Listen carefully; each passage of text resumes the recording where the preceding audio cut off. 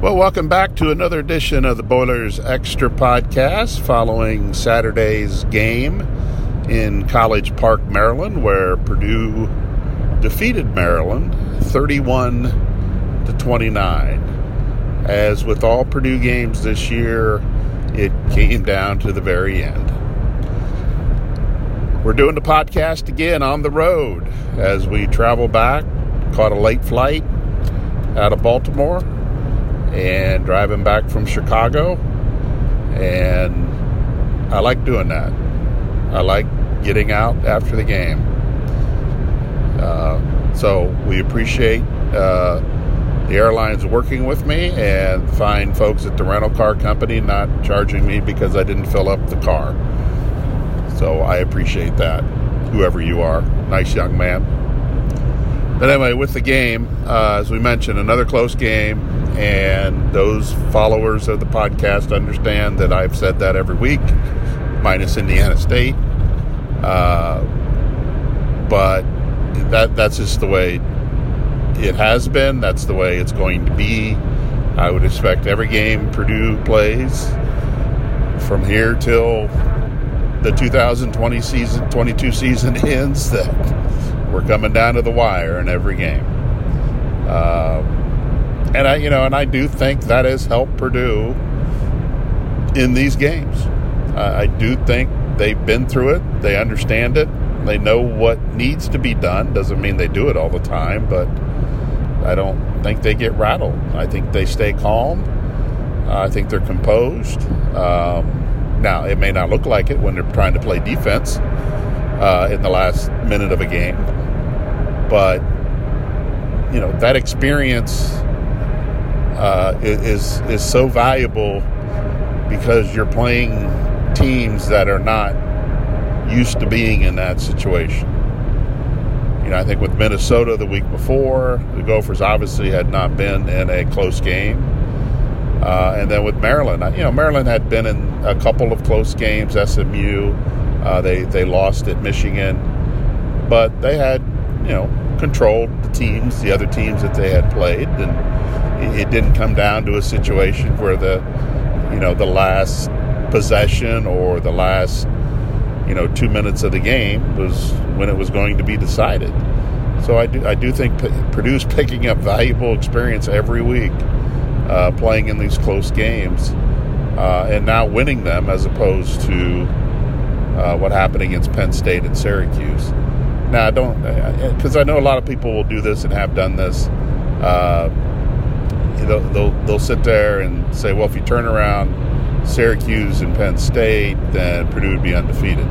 Well, if you're going to do that, then you got to go the opposite direction. What if you turn around Florida Atlantic? What if you turn around Minnesota? What if you turn around Maryland? Purdue's probably sitting at 1-5. So it works both ways. I think if Purdue won those early games against Penn State and or Syracuse, I'm not sure they beat Minnesota. I'm not sure they beat Maryland. So things happen for a reason in life and in football and in all sports. And I think Purdue's 4-2 for a reason. It's where they should be at the halfway point. They're right smack dab in the middle of the Big Ten West, which probably will not be decided until the last weekend. And as I mentioned last week, Purdue, today's game was a little bit meaningless from the Big West perspective, but now that you have that win, I really do believe it puts Purdue in a pretty good driver's seat. Now, Illinois can say the same thing because they beat Iowa. Nebraska can say the same thing. I mean, they beat Rutgers. They're 2-1. So a lot of teams are still in that position where, hey, if we win out, we win the West. And Purdue is in that position. And the schedule is not daunting enough where you sit there and say, well, that can't happen. Well, it can happen. Now, I didn't watch all the Wisconsin game. I saw a couple plays. But I think they won 35-7, or they were up 35-7 at one point. Now they beat Northwestern, so we'll see what happens, with the new coach and what kind of impact that's going to have on them. But everybody's still involved in the West. If you lost today in the West, you're still involved. 6-3 is probably what's going to happen with that division. We probably have multiple teams sitting at 6-3, and Purdue's in that position because of a lot of factors. They were their own worst enemy in the third quarter, with 3 turnovers on 3 straight possessions. But you got to credit the defense for rising up each time they had a turnover and making sure Maryland did not go down and score. Stopped them on a 4th down even. But to me, the key to this game, the key sequence in this game is what happened at the end of the first half, where Corey Dykes got behind Corey Trice, and Maryland made a big play. And it was a blown coverage. It was a busted coverage. I think it made a lot of people angry based on how they were describing it in the post-game press conference. I think there were a lot of people that were upset that happened, that Purdue gave up that late touchdown. And Purdue has not been particularly good at the end of the half. Now, against Florida Atlantic, Ulster Burton got him in the end zone, but that was one of a few times. I can't cite exact examples, but I do know at Syracuse, it's the end of the half. Purdue's leading 9-3, and I think there's 4 minutes to go in the first half, and Purdue's got a chance to score at the end of the first half and then get the ball to start the second half. Well, they go 3 and out. And that happened again at Minnesota right around the same time. 5 minutes to go or so. Purdue gets the ball. They're up 10-3 at this point. A chance to score at the end of the half. You're going to get the ball to start the second half. Get a couple field goals, get a touchdown and a field goal, but, move the ball. Well, again, 3 and out. And today, same thing happened. End of the half. They got a chance. Now, they're not going to get the ball to start the second half, but they got a chance to get some points on the board before halftime. 17-10. Purdue's in a good position. They played well enough, minus the first play of the game when Dylan Dowling dropped a pitch from O'Connell and they lost 13 yards, and it looked like the world was coming to an end because Maryland went down the field and scored quickly, like really quickly, and got a lead. And you thought, okay, this might be a long day. But Purdue regrouped, got itself together, and then you get the ball at the end of the half, chance to get some points again, and they don't move the ball. But anyway, Maryland ends up with the ball late in the first half, and again, busted coverage. Dykes also drug Corey Trice into the end zone the last 10 yards, so that was a true sign of toughness there. So that, to me, that was demoralizing for Purdue. And when they were deflated, I mean, the sparse crowd, which numbered in around 36,000 according to the stat sheet, and there were a good amount of Purdue fans there, but the sparse crowd, became energized. Maryland became energized, and Purdue was deflated, and they should have been. You go in tied. It felt like they were behind, way behind, and you felt like, we've all seen this from Purdue teams. One bad play like that kind of turns everything, and you just kept waiting in the second half for the breakdown that would have opened the gates for Maryland to pull away. But to me, this is where things turned in Purdue's favor. while the offense was stumbling on itself, the defense was making stops. And they were holding serve until the offense could find itself. And for the defense to come out and do what it did in the third quarter while the offense was all over itself, I think shows a lot of growth, shows a lot of maturity. It also helps to have Jalen Graham back. But I think that's a sign of a mature team. It's a sign of a team that can put bad plays behind them and move on. And it almost broke Purdue. Jeff Brom admitted it almost broke Purdue, but it didn't. They stayed strong. They stayed together. And, eventually I think that led to them winning. Is because of that toughness element of staying strong together. I don't want to get too deep in the weeds on this stuff, but that's plays like that eat into a team's chemistry, because Purdue had worked pretty dang hard to get a lead in that game after what had happened early on. Dylan Downing with the big loss, Maryland just waltzing down the field and scoring at will. Purdue worked itself back into this game. It worked itself into getting a lead. Corey Trice had a turnover, had an interception, which, by the way, is his third against Maryland. He's got 4 in his career, 3 of them against Maryland. But Purdue had worked its ass off to get back in the game and take the lead. And you felt like they were going to be up 17-10 in pretty good shape in the second half. But all of a sudden you're tied. And, things could have unraveled on this group in a hurry. But it didn't.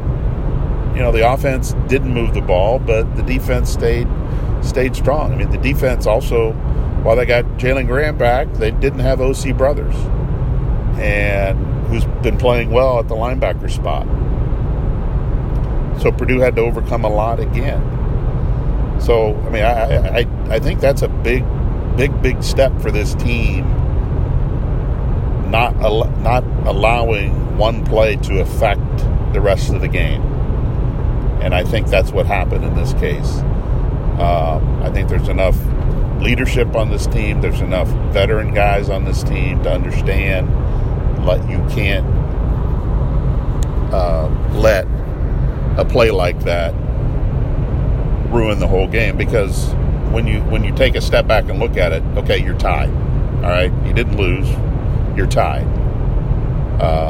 So then they were still in pretty good shape. But as I mentioned, the offense, O'Connell had a sack, was sacked and he fumbled. He threw an interception, which was a poor throw that bounced off Charlie Jones's hands into a Maryland defender. Tyrone Tracy fumbled.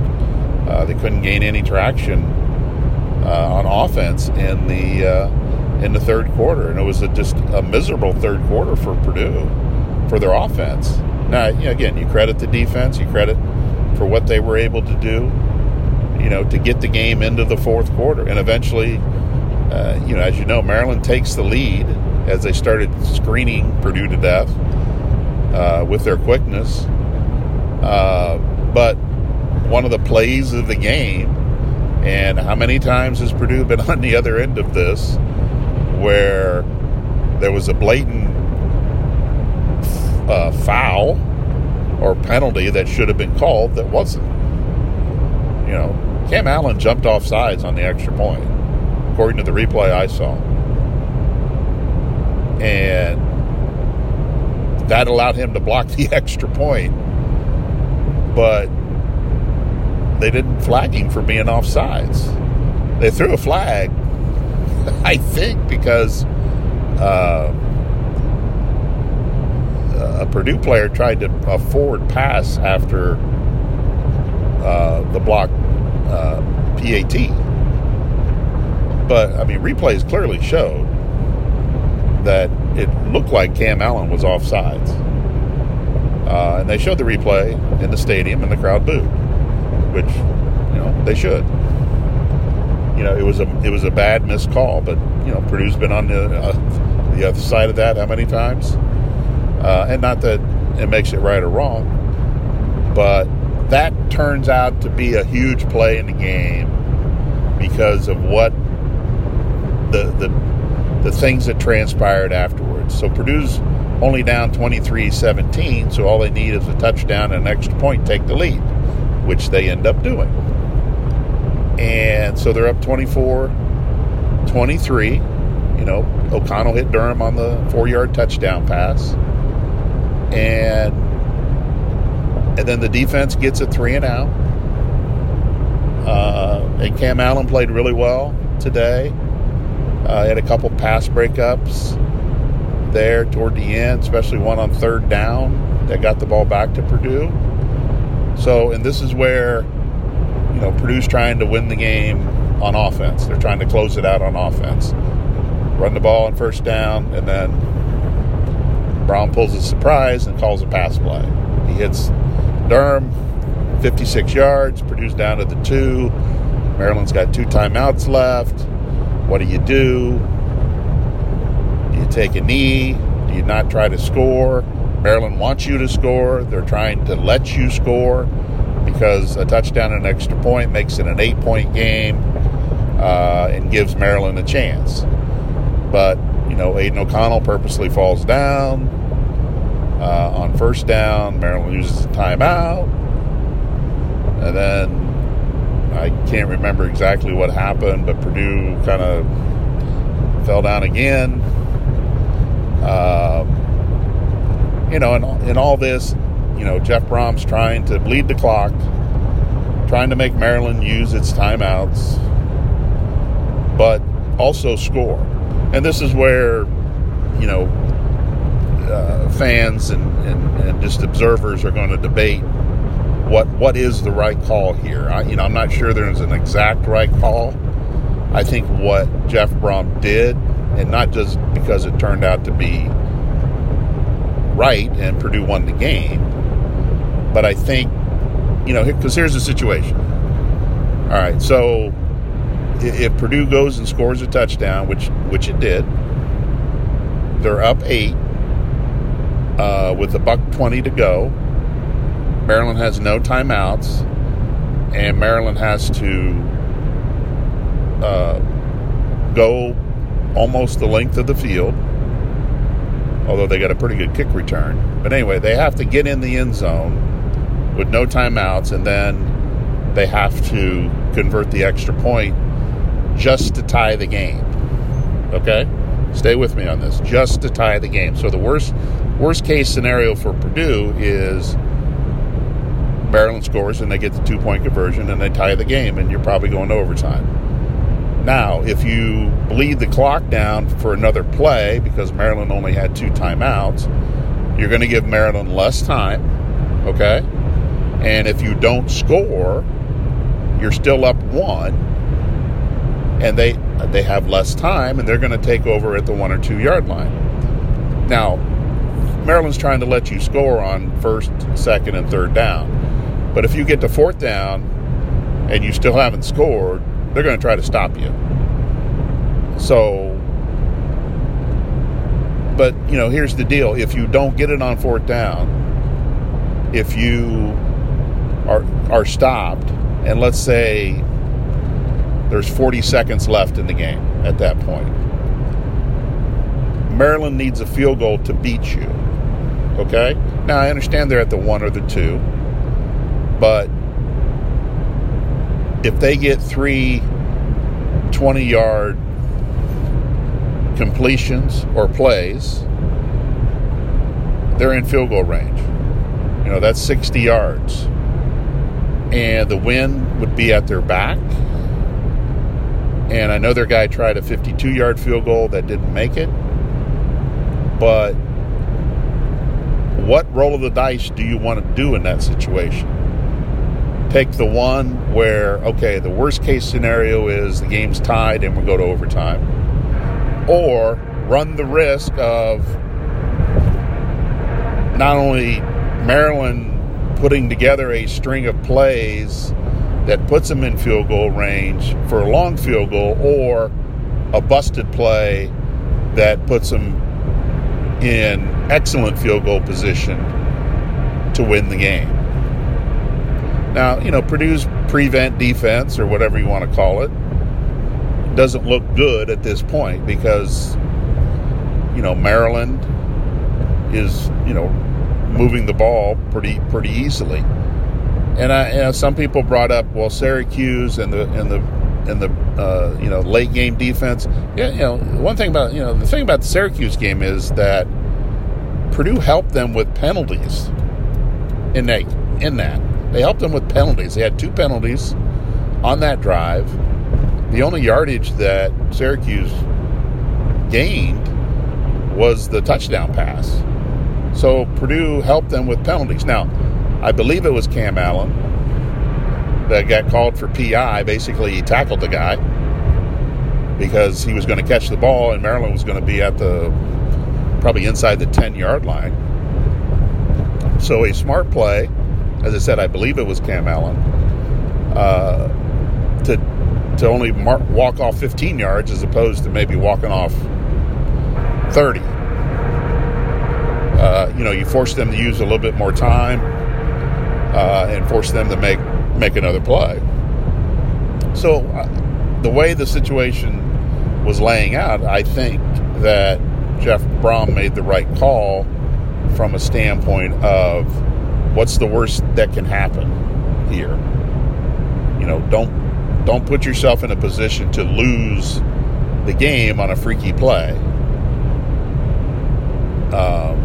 And not just because it worked, but because I feel like that was kind of the right move to make at that time.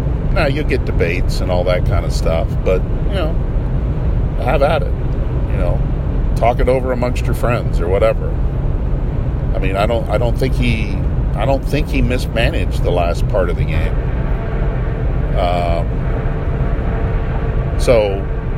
But anyway, I mean, Maryland does score to pull within 2, and they go for the 2-pointer, and the quarterback's running around back there, and then they drop a flag. They convert the 2-point play to tie the game, but there's a flag, illegal man downfield, so they got to do it over.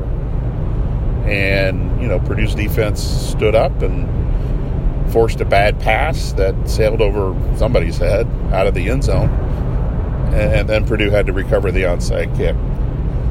So a lot of crazy things happen again in a Purdue football game. They'll continue to happen. They're not going anywhere. They're going to come back. So whether you agree whether Jeff did the right thing in your mind, but just understand, I mean, everybody's going to have an opinion on it. It doesn't, just because you have an opinion doesn't mean it's right. Just like me. I mean, that's my thoughts on it. I mean, I think it was the right move when you factor everything into that. When you factor in what's the worst situation that can happen, and tying the game. If tying the game is the worst situation, I think that's what you go with, as opposed to getting beat on a long field goal or having some play put them in position to kick an easier field goal. Now, would he do it again in the same situation? We'll find out if it comes to that. Bottom line is Purdue wins 31-29. O'Connell, I don't think he's all the way back yet from his injury. But, I think he's getting there. I think he took some steps today. He held on to the ball too long, in my opinion. He was sacked 5 times, but I wouldn't blame all those on the offensive line. Maryland didn't blitz a whole lot early. They started bringing pressure late. But I think part of this, too, is also that the receivers are not getting separation quick enough, and he's holding on to the ball. And one thing I would really like to see, because what's happening is teams are playing deep. They're trying to take away the deep ball, the deep pass, and so they're leaving the flats open. And I really think Purdue can make a killing throwing to the running backs. And I think they caught, I don't have the stat sheet in front of me, but at one point I counted 5. They had caught 5 balls for 40, 45 yards maybe. I mean, that's free yards in my opinion. There was a time where I think in the third quarter, it would have been the third quarter, he had Mockabee out in the flat, but he decided to go Charlie Jones across the middle, and the play got broken up. But I think those are, number one, easy completions. Number two, they're easy yards. And basically you're extending a running play a little bit. You know, if you pick up 8 yards on those plays, that's 8 yards. And you're 2nd and 2. And that's, I would look at taking those all day until a defense adjusted to that, to force,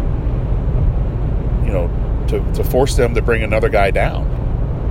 Austin Burton started throwing to the backs against Florida Atlantic, and that's one of Purdue's longest pass plays in the last 3 games, is 28 yards to Devin Mockabee. Now they got a 32-yarder today from Tyrone Tracy. So that's been their longest pass play the last 3 games. But I'd like to see them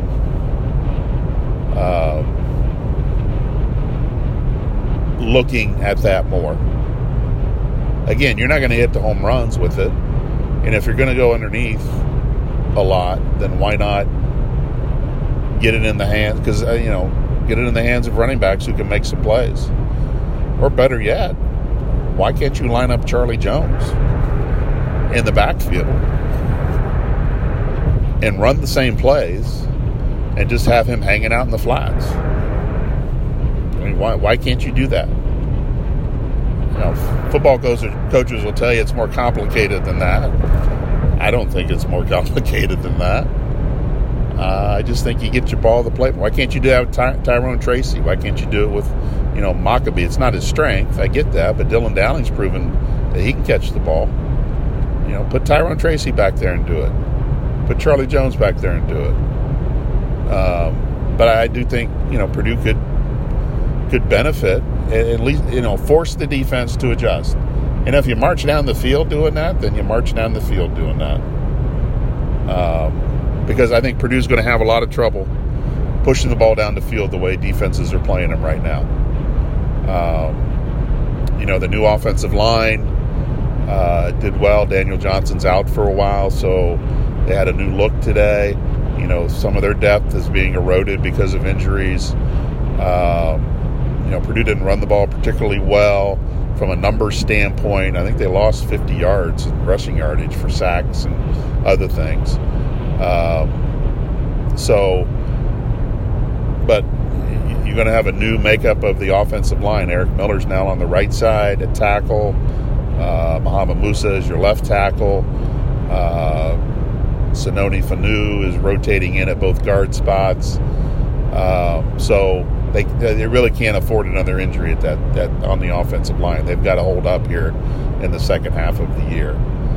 But Purdue's in a pretty good spot, even though they've had some injuries. You get Jalen Graham back today. He was a star on the field. Purdue's defensive line continues to perform well. Sindor had a couple sacks. He could potentially become their sack master. But the defensive line, we've talked about it all year. The depth is really showing up. Those guys are fresher late in games. And that has been a huge benefit to Purdue. They do need to bring the quarterback down a little bit more, I think, to really have an impact. But you can see it with each game. They're getting, closer and closer to making those plays happen on a more consistent basis. So Purdue's in a good shape as it starts the second half because they are they're in the race for the Big Ten West. They're going to be in the race for the Big Ten West. The schedule is manageable. They get Nebraska at home. Now Wisconsin Could be different under the new coach. And then you got Iowa, which can't score. Plays great defense, but can't score. Illinois, probably the surprise team of the East right now, or the West. And then you got Northwestern Indiana. Again, if Purdue can take care of its own business, then they're going to be there those last weeks of the season to try to win the thing. And they should have an opportunity to do that. They're probably going to be they're going to be favored against Nebraska. They're going to be favored probably against Iowa at home. They're going to be, Illinois might be a favorite depending on where things stand with the Illini. I mean, they'll definitely be a favorite against Northwestern home, and they'll be a favorite at Indiana. So they'll have an opportunity to win this thing, and